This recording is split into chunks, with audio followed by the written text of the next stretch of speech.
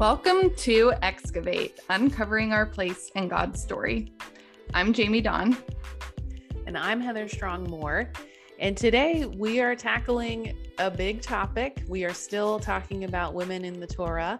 And that means that we need to talk about laws about sexual violence and laws about the test for adultery and people caught in adultery. So this episode this week has the potential to be fairly emotionally intense.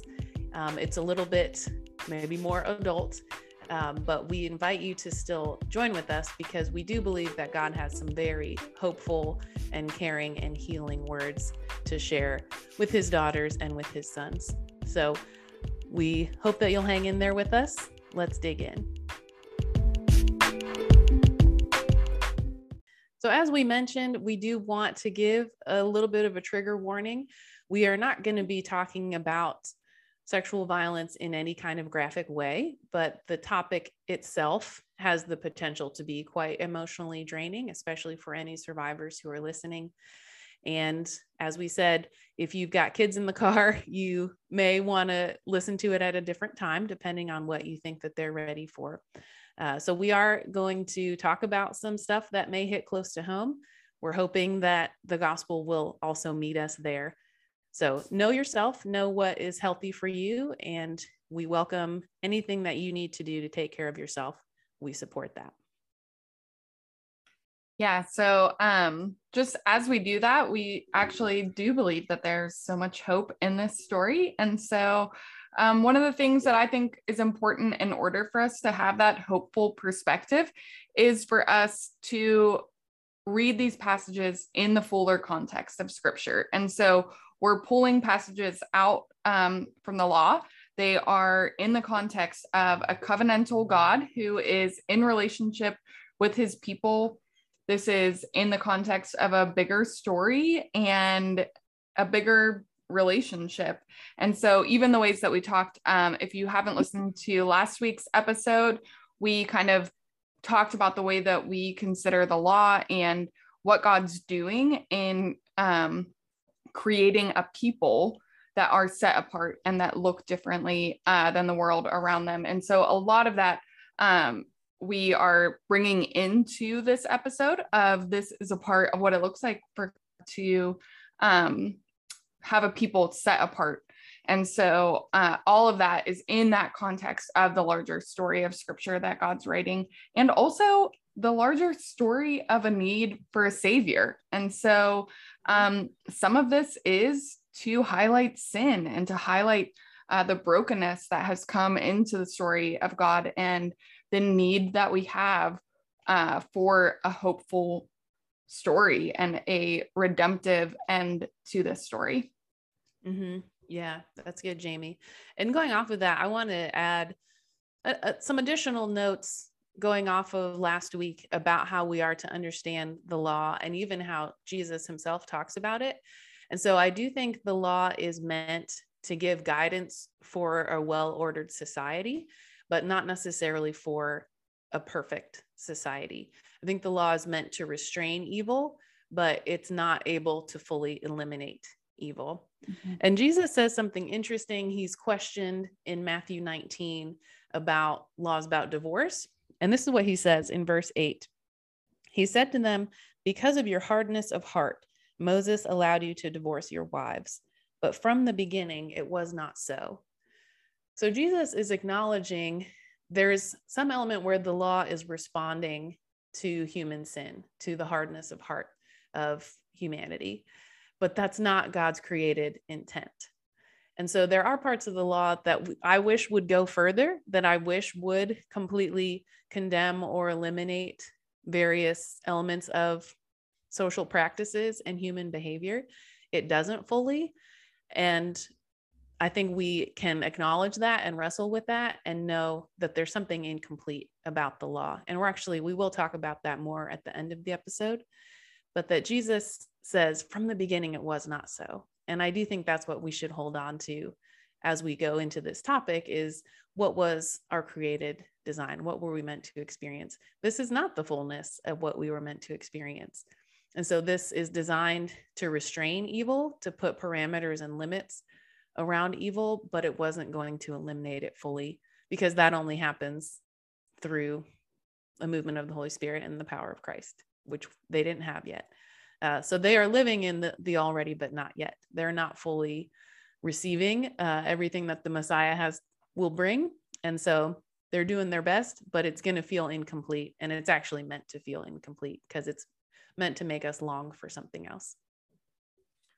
Right. I think we see that even we talked about how Genesis 3 goes directly into Genesis 4, which is a story of brothers killing each other. And so that to me, that's always been such a clear picture of what the result of sin really is, this damage that we do to one another in the midst of it. And the law really kind of limiting the way that damage is experienced in some ways. And so I would commend to you, if that kind of idea is new to you about like, that's a part of the law, putting boundaries around that. I always love the way that Dr. Esau McCaulley unpacks that idea. And so I would say he does a great job with that as well. Yeah, his book, Reading While Black, is excellent because, yeah, when we think about where I wish the law would go further, the law does not condemn slavery, specifically the enslavement of foreign people. And that's really troubling and has been gravely misused. And so his book does, I think, a wonderful job of addressing that. So yeah, highly recommend his work. Okay, well, we are staying within our purview, which is talking about women. So we're going to start with a section of scripture in Deuteronomy. So Deuteronomy, the law is most heavily condensed in Leviticus, but then is sprinkled through Numbers and Deuteronomy as well. So in Deuteronomy 22, there is a section about sexual misconduct in general that starts with talking about incest and condemning very, in no uncertain terms, any kind of incestuous relationships. And then it's going to continue to talk more about sexual violence. So Jamie, would you like to read that for us? Yeah, so we're going to pick it up in verse 22. If a man is found lying with the wife of another man, both of them shall die, the man who lay with the woman and the woman. So you shall purge the evil from Israel. If there is a betrothed virgin and a man meets her in the city and lies with her, then you shall bring them both out to the gate of that city, and you shall stone them to death with stones. The young woman, because she did not cry for help, though she was in the city, and the man, because he violated his neighbor's wife. So you shall purge the evil from your midst.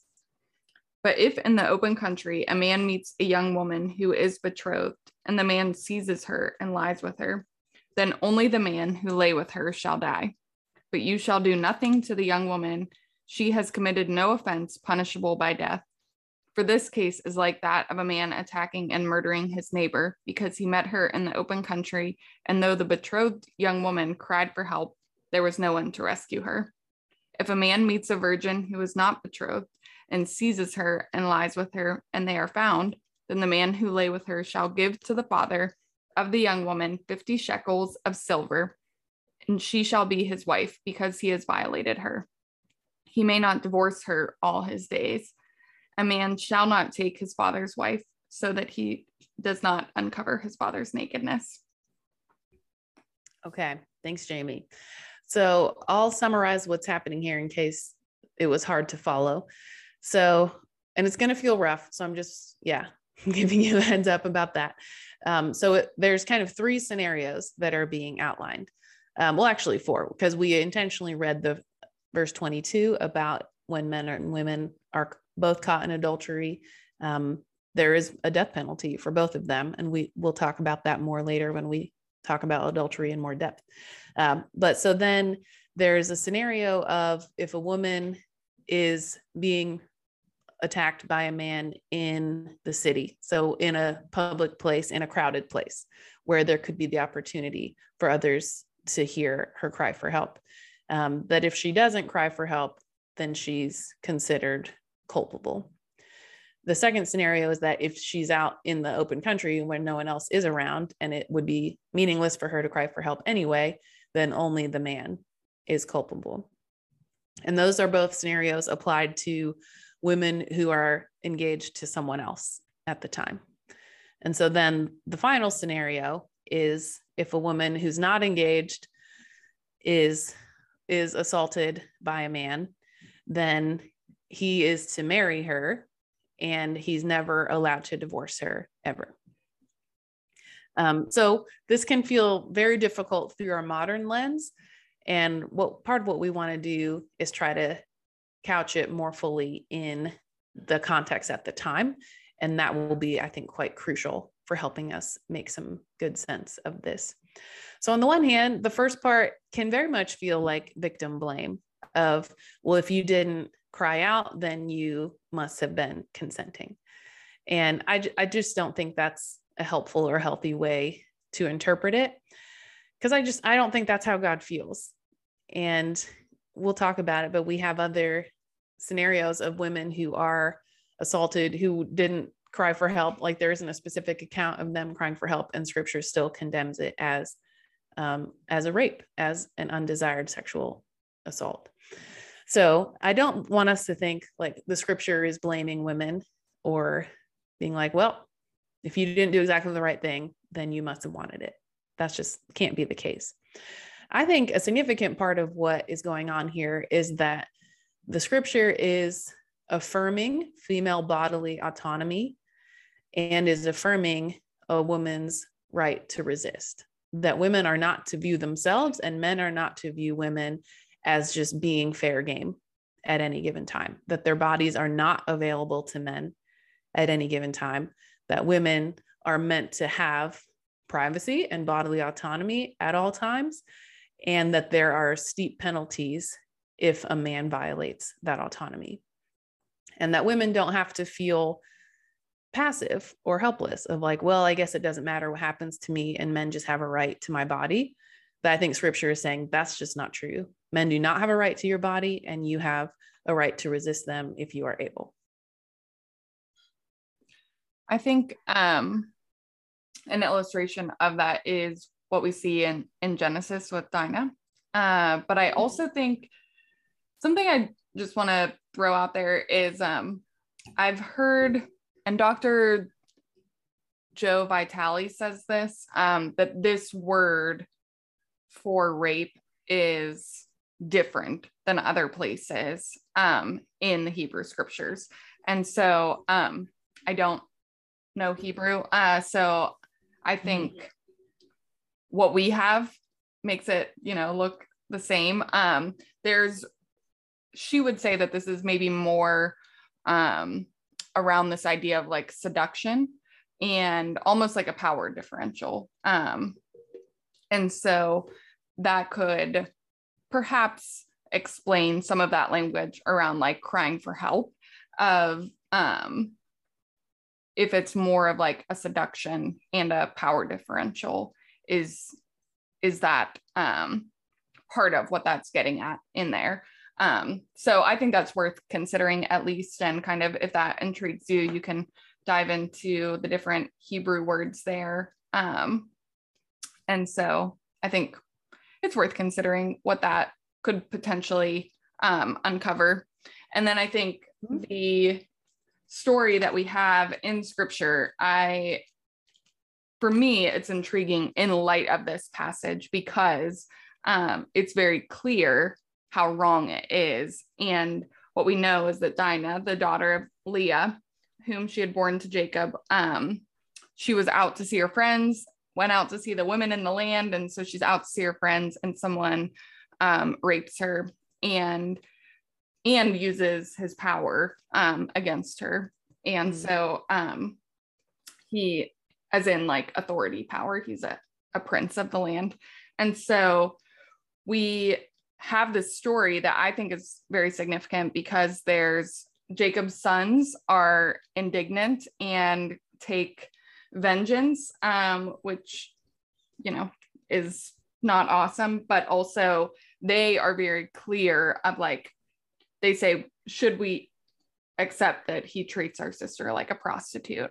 And so for them, their indignation is around like, we will not stand for a sister in our midst to be treated like this. And I think there's actually a real lesson to be learned from the sons of Jacob about what it looks like for men to be indignant about a culture that normalizes rape. And really that's what their father is kind of wanting to do in that moment, out of fear of the power differential there. But I think their indignation really speaks to us. But what's significant in light of this passage too is that it's very clear that this is an assault, and there's no indication that Dinah like yells out. She does not cry out. And yet scripture speaks very clearly about it. And so I think for those, the way that that kind of hits us as like, oh gosh, is this blaming the woman? Scripture itself also doesn't do that. And so I think when we read those together, there's something significant there. Yeah, that's good. That's good. Thanks, Jamie. Yeah. So let's address the other scenario of if a woman is raped who's not engaged, that the man is to marry her. For sure, through our modern lens, that feels horrifying, and that's okay for it to feel horrifying now. I think we need to think about the cultural context of the time, of what was the social implication of being raped if you were not engaged. And that meant you were no longer a virgin, and that basically meant you weren't marriageable. And so for a young woman to be assaulted at that time period, and that would have been known to the community, it's kind of ending her social prospects. Like, it's ending her future prospects, that she'll likely not get married. She won't have children. She won't have any kind of status in the community. And that is like a second form of violence, really, that the first form of violence was the physical assault, and the second form of violence was essentially a character assassination of her. And so I think what scripture is doing, what God is doing in this situation, is making sure that a sexual assault doesn't end your public life, that you are not, that you're not robbed even further of your ability to lead a fruitful life moving forward. So the point isn't, I think there's even been feminist commentary that's kind of scoffed at this passage and been like, so you're just saying that because you had sex, you have to get married. And actually, I don't think that's the point. I think the point is that you're not allowed to rob a woman of her future, and you're not allowed to use sexual violence as a double trauma for her. And so that's the restitution that has to be paid to an unmarried woman, is you have to give her the status that you would have robbed her of.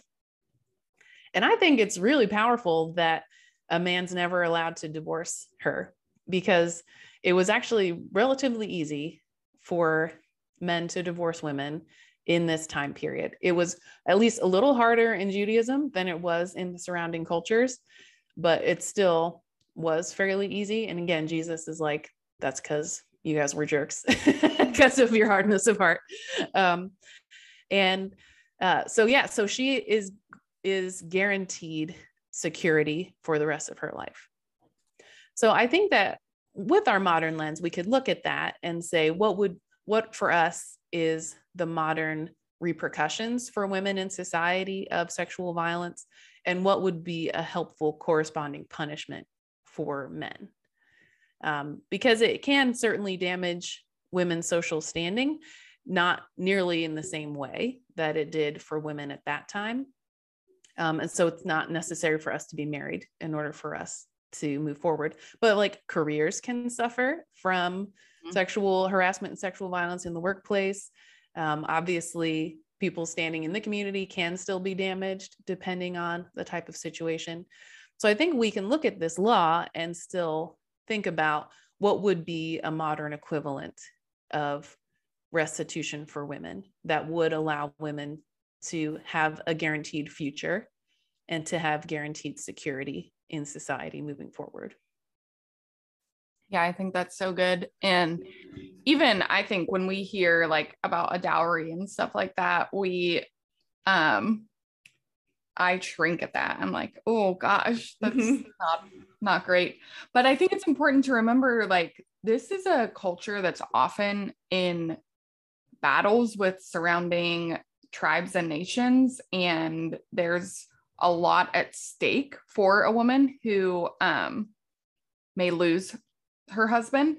And so often what would happen with the bride price is that it would be in basically like a special trust account, that if you would lose your husband and your financial security that would come with that, then the father would return that to the bride. And so I think there's something for me that's like really, I think when we remember the ways that the culture, there was a lot of risk that your husband would die. It's not quite the same now. And I think for us to see it even through those eyes, the dowry piece of that, the fact that there's a price to be paid for this woman feels horrible. And also there's so much there that's really protecting the woman. And I think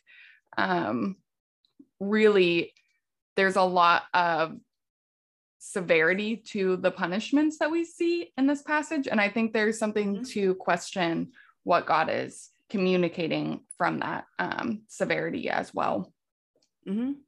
Yeah. Right. So I do think what I hope people take from this is, again, it's okay for it to feel complicated and troubling.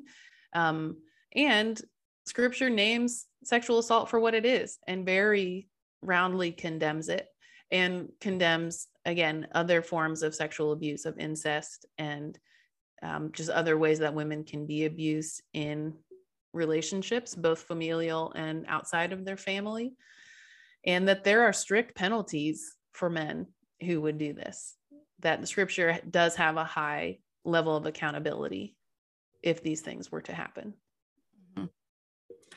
I think something that stuck out to me as we were reading this, and I think so often we say, you know, we obviously know that there's a cultural difference, but I think there's something different when we see a woman in that position in scripture. And so there is a situation where this is basically playing out. Tamar in 2 Samuel, she is assaulted by her half brother, and she begs for him to marry her because she understands the implications for her own life. And so I think it kind of sounds abstract until you see the actual women asking for that in some ways. And even that, I'm not saying it makes it, you know, feel great whenever you see that, but I think there's a way for us to say, I actually cannot understand what it is to be a woman in the ancient Near East culture.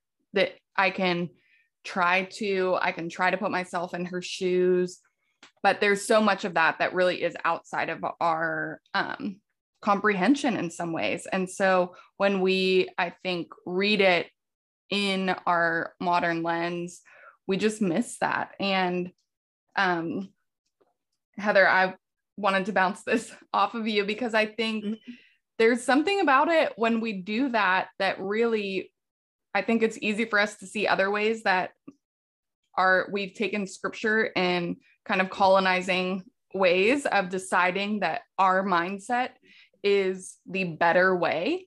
And I would say, certainly I'm not advocating for any sort of assault or, you know, women to not have authority in that. But I think it's a colonizer perspective to say, actually, I know better than Tamar. And I want better for Tamar for sure. I want her to live in a culture where she can go to therapy and experience freedom in a different kind of way. But what freedom for Tamar looks like is for her to have the security of marriage and to not be threatened as a result of that. And I think when we say we know better, there's something really that should make us question our own selves when we have that kind of mindset about scripture, I think. Yeah. Yeah, I think that's very real because, we have some archaeological research and like we do have, I think, an increasing access to historical research about the cultural context, but that it's still very removed. And I think that's a very real point that we don't live it.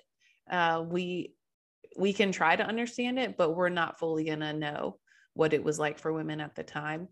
And there is an element of us as modern readers trusting that the Lord's desire was for the well-being of women and that they also knew what was best for them at the time as well. Mm-hmm. Yeah, I do think there should be a healthy humility to that, of us knowing like it was different and in ways that we can't fully engage or like fully understand. And so there might be some things that we like just acknowledge, I don't totally know what that was like. Mm-hmm. And I'm going to trust that there was something that made sense for them at the time. Right. The last thing with that I'll say is when we see a law really similar to this in Exodus, that this is probably based off of, I think it's in a series of laws about social justice. And so there's laws about protecting the foreigner in your midst and not killing a stranger. And there's several kind of back-to-back laws that are very clearly social justice laws, and that this is a piece of that. And so I think when we see, again, when we're informed by all of these other places where these things come up, we start to get a picture that this is compassion for women and really a protecting of them, is, in my opinion. Mm-hmm. Yeah, that's good. Yeah, and I think as we segue to talking about the test for adultery, I want to restate, and we may not have even said this explicitly yet, that there is a difference between, this should go without saying, but it's helpful to remind everyone. There's a difference between Israel having a covenant relationship with God, that they were a theocracy, who were a specific nation, that they were beholden to God, like they were committed to God, God was committed to them. And there's a difference between us as modern, for us Western Christians reading this, especially in America. We tend to put ourselves, you've mentioned this before, Jamie, like we put ourselves in the place of Israel, and that's just not accurate or helpful, because then we are applying the nature of God's laws that was intended for a theocracy to our modern context. And that is not meant to translate. So we can draw the spirit of the law of what is God's desire for women to have bodily autonomy, to have restitution, to have protection in society. That can definitely still apply. But some of the specific ways that that is carried out, that's just not meant for modern societies. That's so important, I think, for us to remember, because when we do that, again, it's a way in which the law is not meant to be applied. And so when we do that, we're just taking things already out of context. So I'm so grateful for that reminder.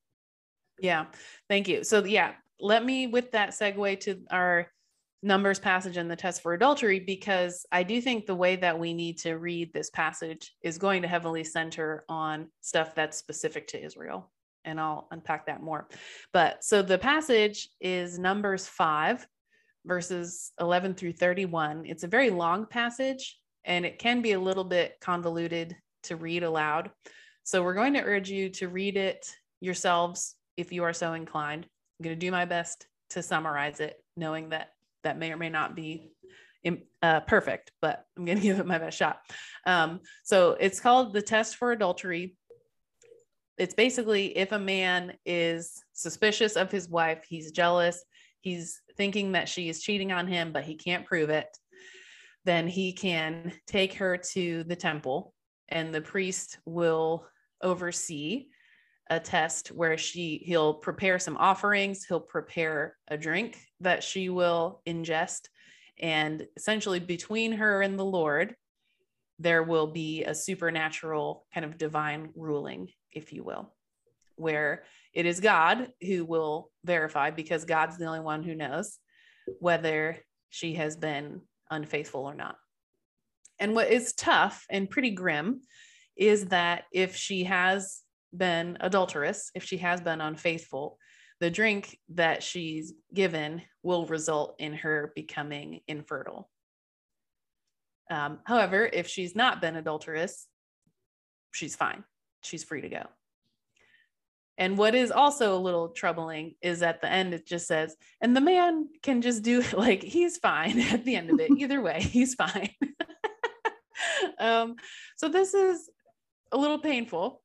And just feels so strange, because it just feels like men can haul women into the temple anytime they want if they are just jealous or paranoid. And then the women have to go through this whole thing. And there could be potentially very dire implications, consequences for her, and men don't have any consequences for seeking out the test. So all of that is okay. Like all of that is reasonable. A few things to try to help us make some sense of it. So one thing is that when we think about the implications of adultery, specifically for people who, like, adultery means that you were married. So for married women, there was a significant implication around the land and inheritance laws. And again, as we understand Israel, God had a covenant with Israel to give them the promised land. And God says over and over again, the land is your inheritance from me. It's my gift to you. I'm giving it to you as an inheritance. And it was divided between the 12 tribes of Israel. So every tribe had a section of the land that was their ancestral inheritance, and they were to hand it down to their descendants forever. And so it was this guarantee of security. It was a guarantee of future prosperity, and it was a protection for the people that they would have a place of belonging. They would have a source of income and a source of wealth, and something to pass to their children. It was meant to prevent generational poverty, that you wouldn't fall into poverty if you lost your housing, that there was always a guarantee of a place for you to be.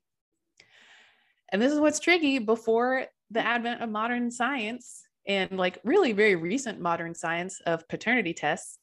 You can't prove who your dad is, but you can prove who your mom is when it came to that time period and until very recently. So this feels a little bit unfair, but it also just is a reality that's worth acknowledging, that paternity was hard to clarify, but you always could prove maternity. And so there was just a higher responsibility for married women as they were having children, that in order to protect the future for their children, those children needed to be with their husband so that they were guaranteed an inheritance. They were guaranteed a place in the land, and they had a clear and stable future. And so at that time in Israel, this is not true for us now, in Israel, for women to have, married women to have children with multiple men was bringing uncertainty and chaos into inheritance laws and into the guarantee for their children. And so I do think that's something that is a significant part of why the implications of female adultery would be so severe, is that it has implications for their whole society and for their descendants.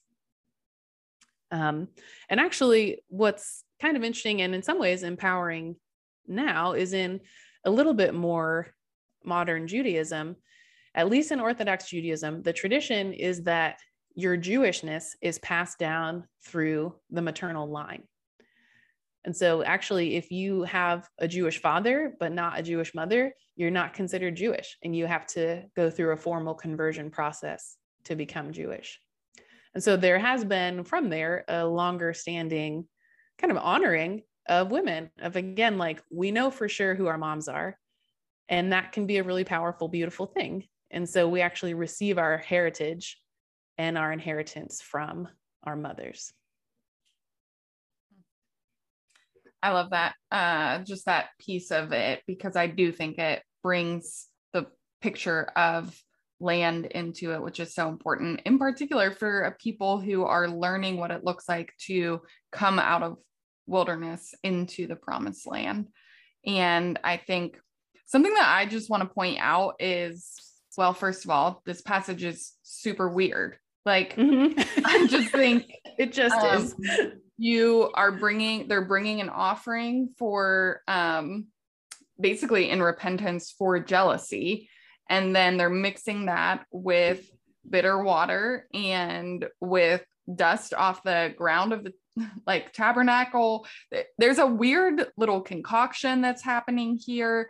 And I just want to say, like, it's pretty weird. And I mean, I don't love this situation, but I love that we have texts that are so strange, because we can't then say that we understand everything. And we'll come back to that. But I just think for me, there's so much kind of to that, of when we think that we understand and like can comprehend all the ways of God, and even what, you know, faith, the impact of faith would be in our lives. It's not formulaic. In fact, it's often a little bit strange. You take a little dust, you take a little bitter water, and you got this little mixture here. But I think really what the natural response would be in the body to this mixture is nothing, really. You might have a stomach ache from eating some dirt or something, like, but I mean, even when you think about like the dirt on the ground of the tabernacle that's consecrated. And so I think there's something for this that it's important for us to see. Probably what's happening is a woman, if she has, you know, has something to confess, that's coming out in this moment between she and the priest. But other than that, really, it's a supernatural event for any response to happen. And so I think it's kind of important for us to name that, because the result is that really women would have this experience with a priest, and that there would be some shame there for sure. But it would take something very significant to happen for the response of an impact there, which is important, I think. Yeah. And what I think is really valuable and something that's clearly positive that we can draw from, God is removing male accusers. The husband has no place in the process, like in other than like initiating it. He has to be apart from that. The priest is just facilitating. He's not making any kind of ruling. And so I do think what's so interesting and helpful is that God is not allowing his daughters to just be victims of false accusations that could then ruin their lives, and men could just divorce them based on either like paranoia and jealousy, if someone's just controlling and jealous and they freak out, that there is a way for women to be able to prove that is unfounded, and that, yeah, men don't just get to make stuff up and then cast a woman aside, that there is a process where women can receive justice, and where it's not up to men, it's up to God. And I think we actually have the code that's likely like comparable in that time period from the ancient Near East. Like, that's been uncovered from that king in a contemporary period to this.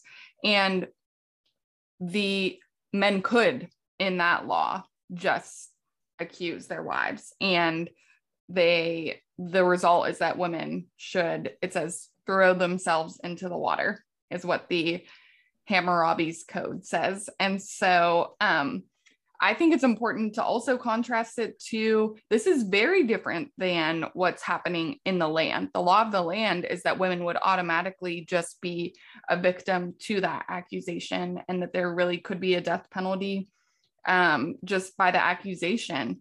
And instead, God is saying, come before me and I'll be the judge of that, basically. Mm-hmm. Yeah. Yeah. That's such a good point, that when we hold it up next to other contemporary laws of like other surrounding cultures, that it was so much more severe for women, like you're saying. Yeah. That a man could just make the accusation and then that's it. Mm-hmm. And then a woman has to drown herself. That's horrifying. And so again, it doesn't mean that we need to be perfectly comfortable with this process, and with that it still could result in infertility, which again, I think is more tied to the land and inheritance than necessarily just like a weird random punishment. But that God is setting himself apart and has a different code and has a different way to enact the truth and to bring the truth to light that is protecting women from the like whimsy of men. Mm-hmm. Which we still see that, like, so much domestic violence is rooted in jealousy and accusations. And so really the other thing this is doing is, if a man would not go through this process and out of jealousy have some sort of violence towards the woman, that would be sin. They would be held accountable for that. And so this is also really preventing women from experiencing impacts of potential domestic violence by saying, you have to go through the process here. You don't just get to act on a whim, because there will be consequences for the men in that case as well. Mm-hmm. Yeah, that's so good. Yeah. Yeah. And another point I want to make as we think about these punishments, this punishment, specifically this story about adultery, for sexual immorality and like sexual misconduct, it feels like it's all about women, that all the pressure is on women and that all the responsibility is on women and men can do whatever they want. There's a little bit of that happening. But this is where, to your point at the beginning, Jamie, about how we need to read the Bible as a whole, and we need to read passages connected to the wider scriptural narrative, that when it comes to the prophets are constantly indicting Israel, and it would be primarily the kings and the men of Israel for their sexual misconduct. And the prophets are for generations calling this out and holding Israel accountable and saying, God sees you. God isn't just worried about the women in your community. It's the promiscuity of the kings over and over again for generations that was a catalyst for idol worship in the land. That idol worship often led to cult prostitution at pagan temples that would have been deeply exploitative and would have been really similar to what we would think of today as sexual slavery or trafficking. And God is always telling them, this is not right. And I see what you're doing and I condemn it. And then ultimately it leads to the exile. And the exile is a national reckoning, and it is violent. There's a violent punishment that the nation of Israel receives at the hands of Babylon that God greenlights because of their generations of disobedience to God that included many things. You know, it included, like I said, idol worship and general distrust of God. It included child sacrifice to other gods. But again, part of that was their sexual misconduct and sexual exploitation, and that God is not content with that going unpunished, that there is actually very significant accountability that God holds them to and significant repercussions for that.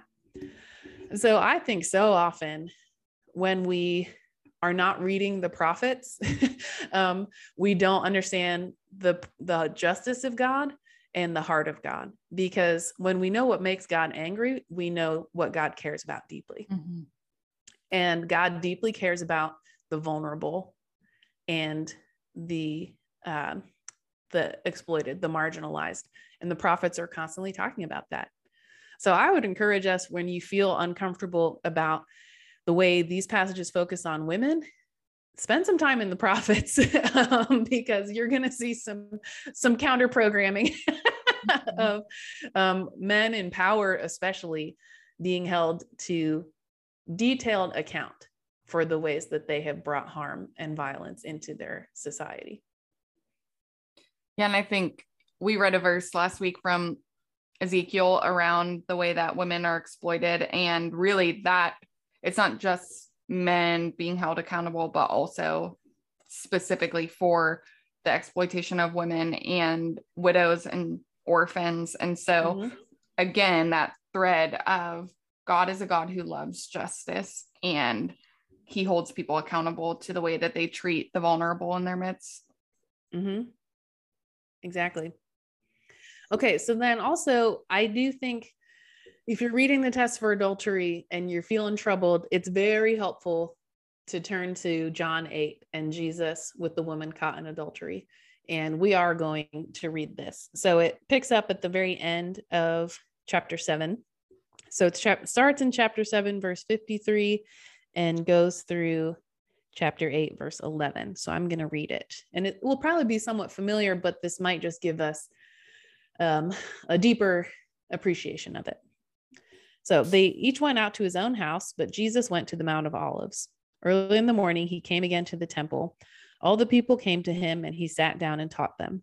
The scribes and the Pharisees brought a woman who had been caught in adultery, and placing her in the midst, they said to him, "Teacher, this woman has been caught in the act of adultery. Now in the law, Moses commanded us to stone such women. So what do you say?" This they said to test him, that they might have some charge to bring against him. Jesus bent down and wrote with his finger on the ground. And as they continued to ask him, he stood up and said to them, "Let him who is without sin among you be the first to throw a stone at her." And once more he bent down and wrote on the ground. But when they heard it, they went away one by one, beginning with the older ones, and Jesus was left alone with the woman standing before him. Jesus stood up and said to her, "Woman, where are they? Has no one condemned you?" She said, "No one, Lord." Jesus said, "Neither do I condemn you. Go, and from now on, sin no more." So a couple really interesting things are happening here. One, if she's caught in the act of adultery, that means they caught the man, and yet the man is not here. So a couple things might be happening. The religious leaders might be trying to trap Jesus and see if he knows the law, to know the man should be here also, or they might just not care. Or maybe they knew the guy and weren't as worried about him, and were only worried about the woman. But no matter what, they're wrong for this. Like, it is true that according to the Mosaic law, she is culpable and it does constitute the death penalty, but it's supposed to be for both parties, not only her. The man is supposed to be there with her. So that's one thing that they're already getting wrong. And what I love about this story is I think Jesus does recreate in really beautiful ways the test for adultery, because he removes the male accusers.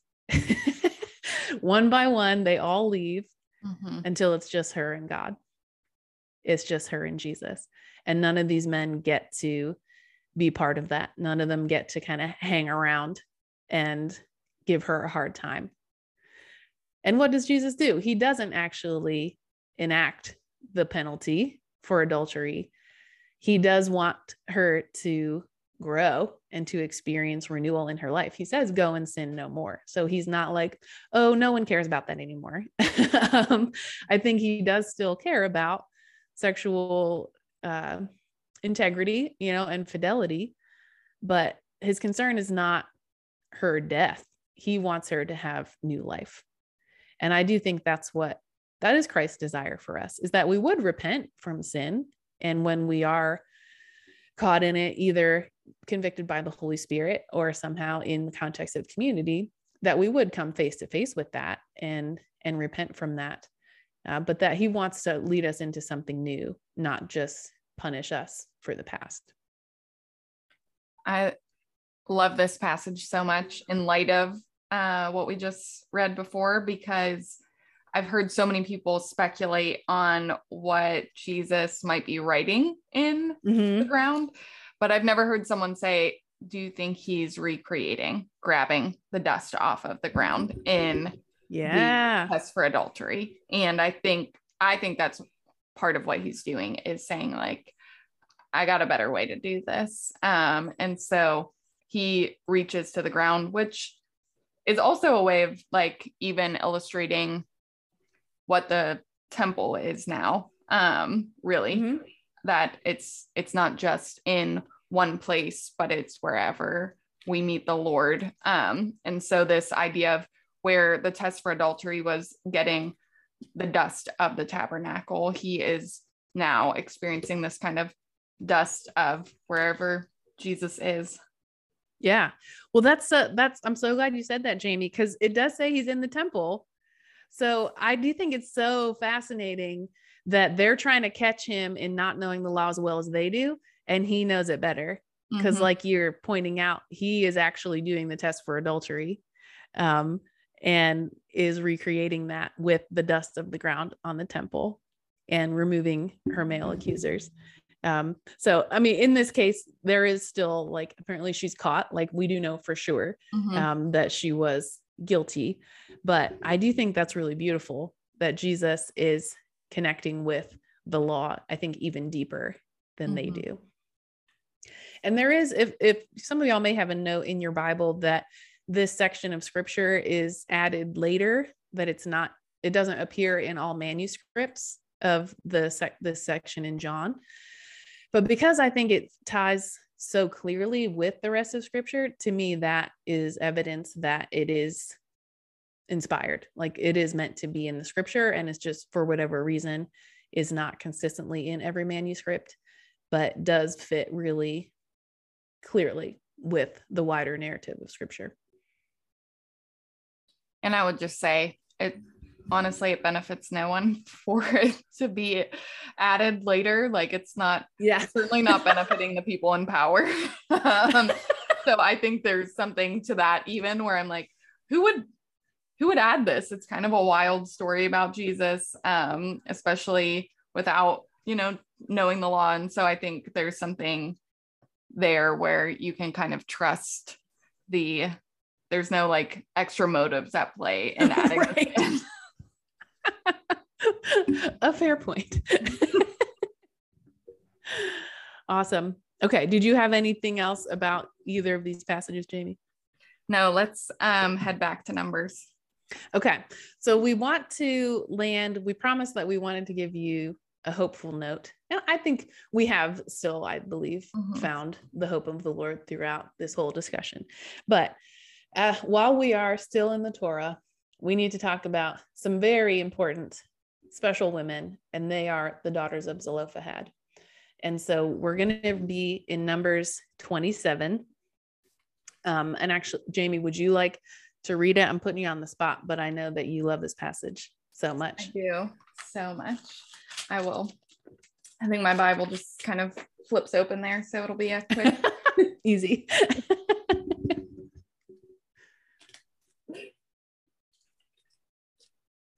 Meanwhile, it flipped open because I had a tab in it to Deuteronomy, so I didn't realize I was in Deuteronomy.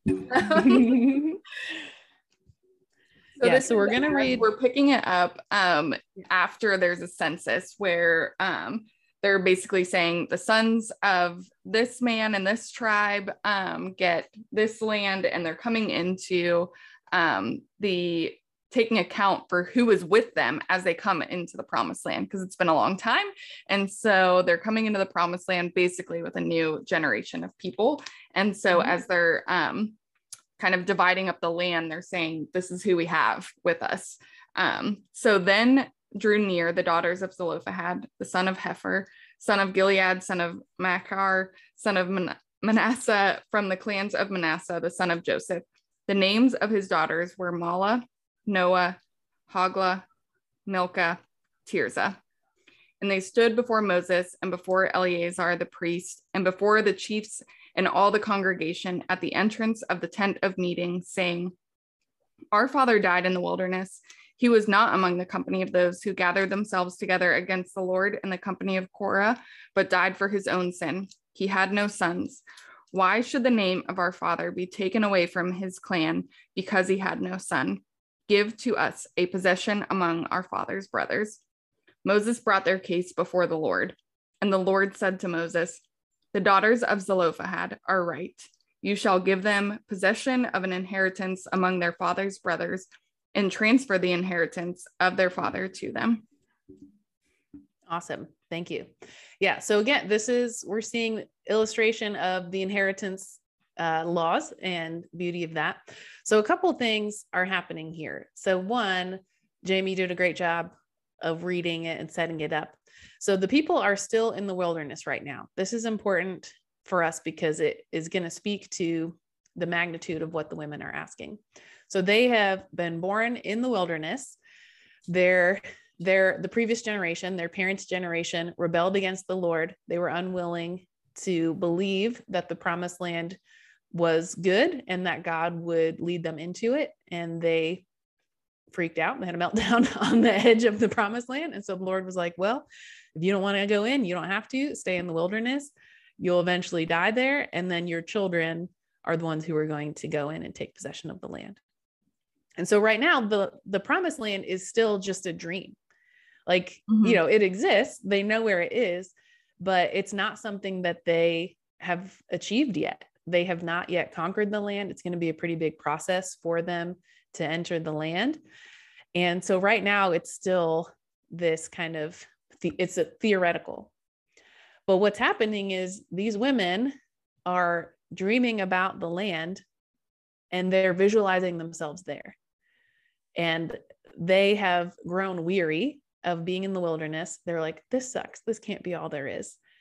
Let's think about what else might happen in the future. And so they're picturing themselves in the promised land and they're realizing like, man, we don't have any brothers in our family, but God said he's going to give it to us as an inheritance. And we believe that. So why don't we just ask? Like, let's just ask.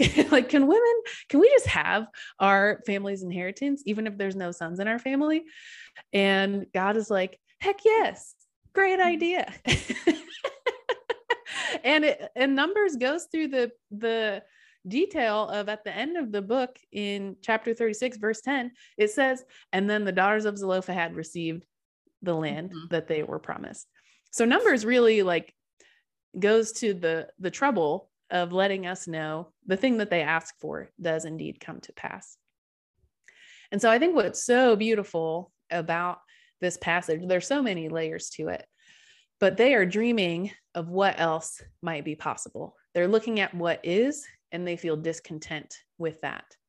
And they're talking to each other and they're thinking about what they know about God. And they're like, I bet something else could be possible. And let's just ask God for it. And let's believe that maybe in the promised land, women could inherit land and that God wants us to be there. So why would he prevent us from being there? Let's just go off of faith and our belief in who God is. And I think that's what's part of what God is doing through the law when he doesn't eliminate evil, even though I wish he would. I wish he would just say, you can't do this, you can't do this, you can't do that. But I think part of what he's doing is he's giving humanity this wilderness time that we're kind of morally and ethically in this wilderness where we are kind of testing the limits of evil. And he wants us to grow weary with the way things have been. And this process is necessary for humanity to finally start to dream about how things could be. And because women bear the brunt of evil, it's fitting that we are the biggest dreamers. That throughout history, it's so often been women who are the spark that catalyzes change. So I want us to know from this whole episode and reading these passages, it's okay to be unsettled by what feels like the anemia of the law, like the inadequacy of the law, because we're meant to long for more. Mm-hmm. We're meant to long for the Messiah and for the new heavens and the new earth. And in a way, it is profoundly feminine to say that the way things are is not the way they have to be. And I think about just in modern history alone, we have so many examples of women who were weary with the way things were and said, maybe something else is possible.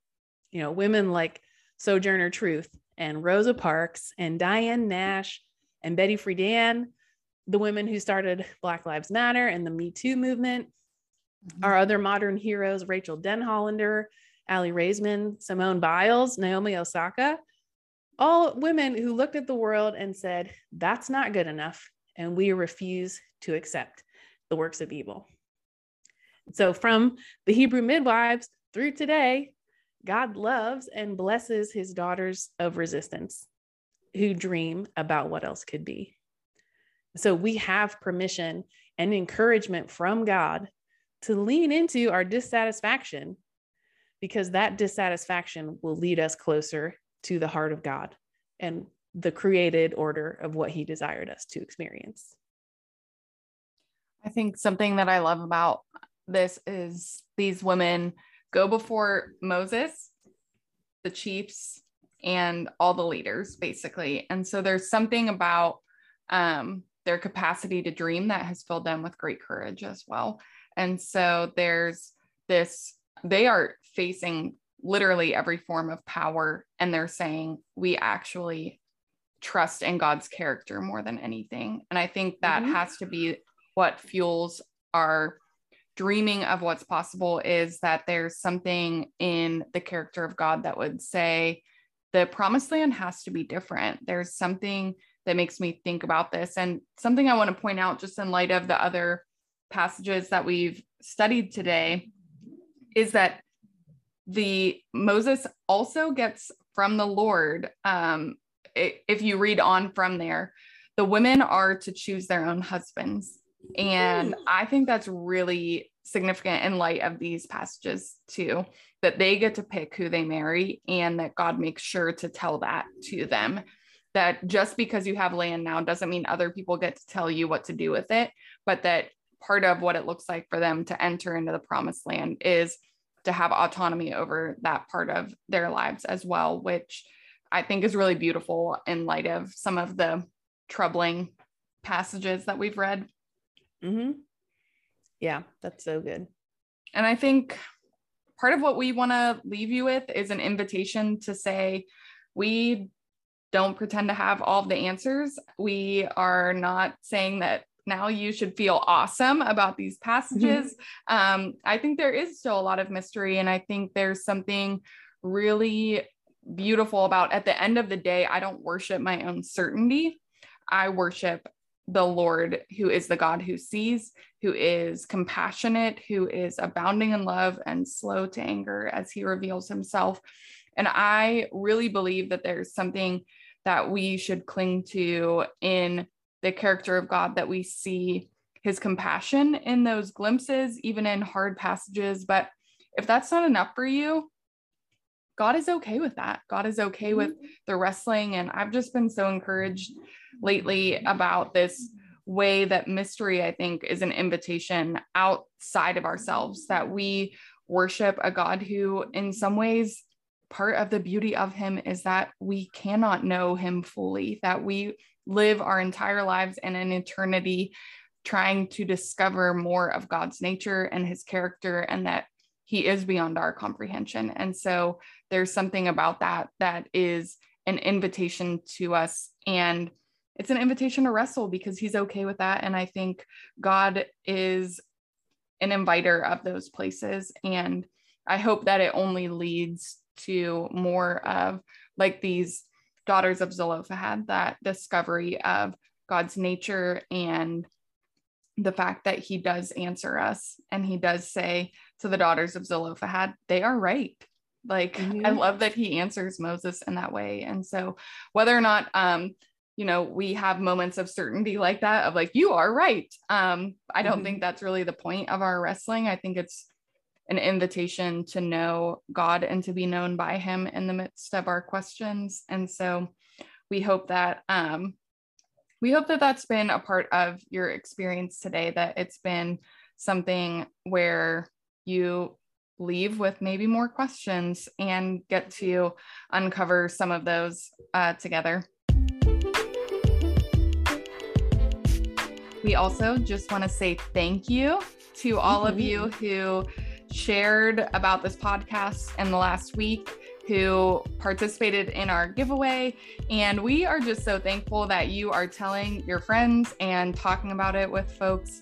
We are grateful that you are finding this content to be helpful. And so thank you for sharing it widely and with your networks and friends.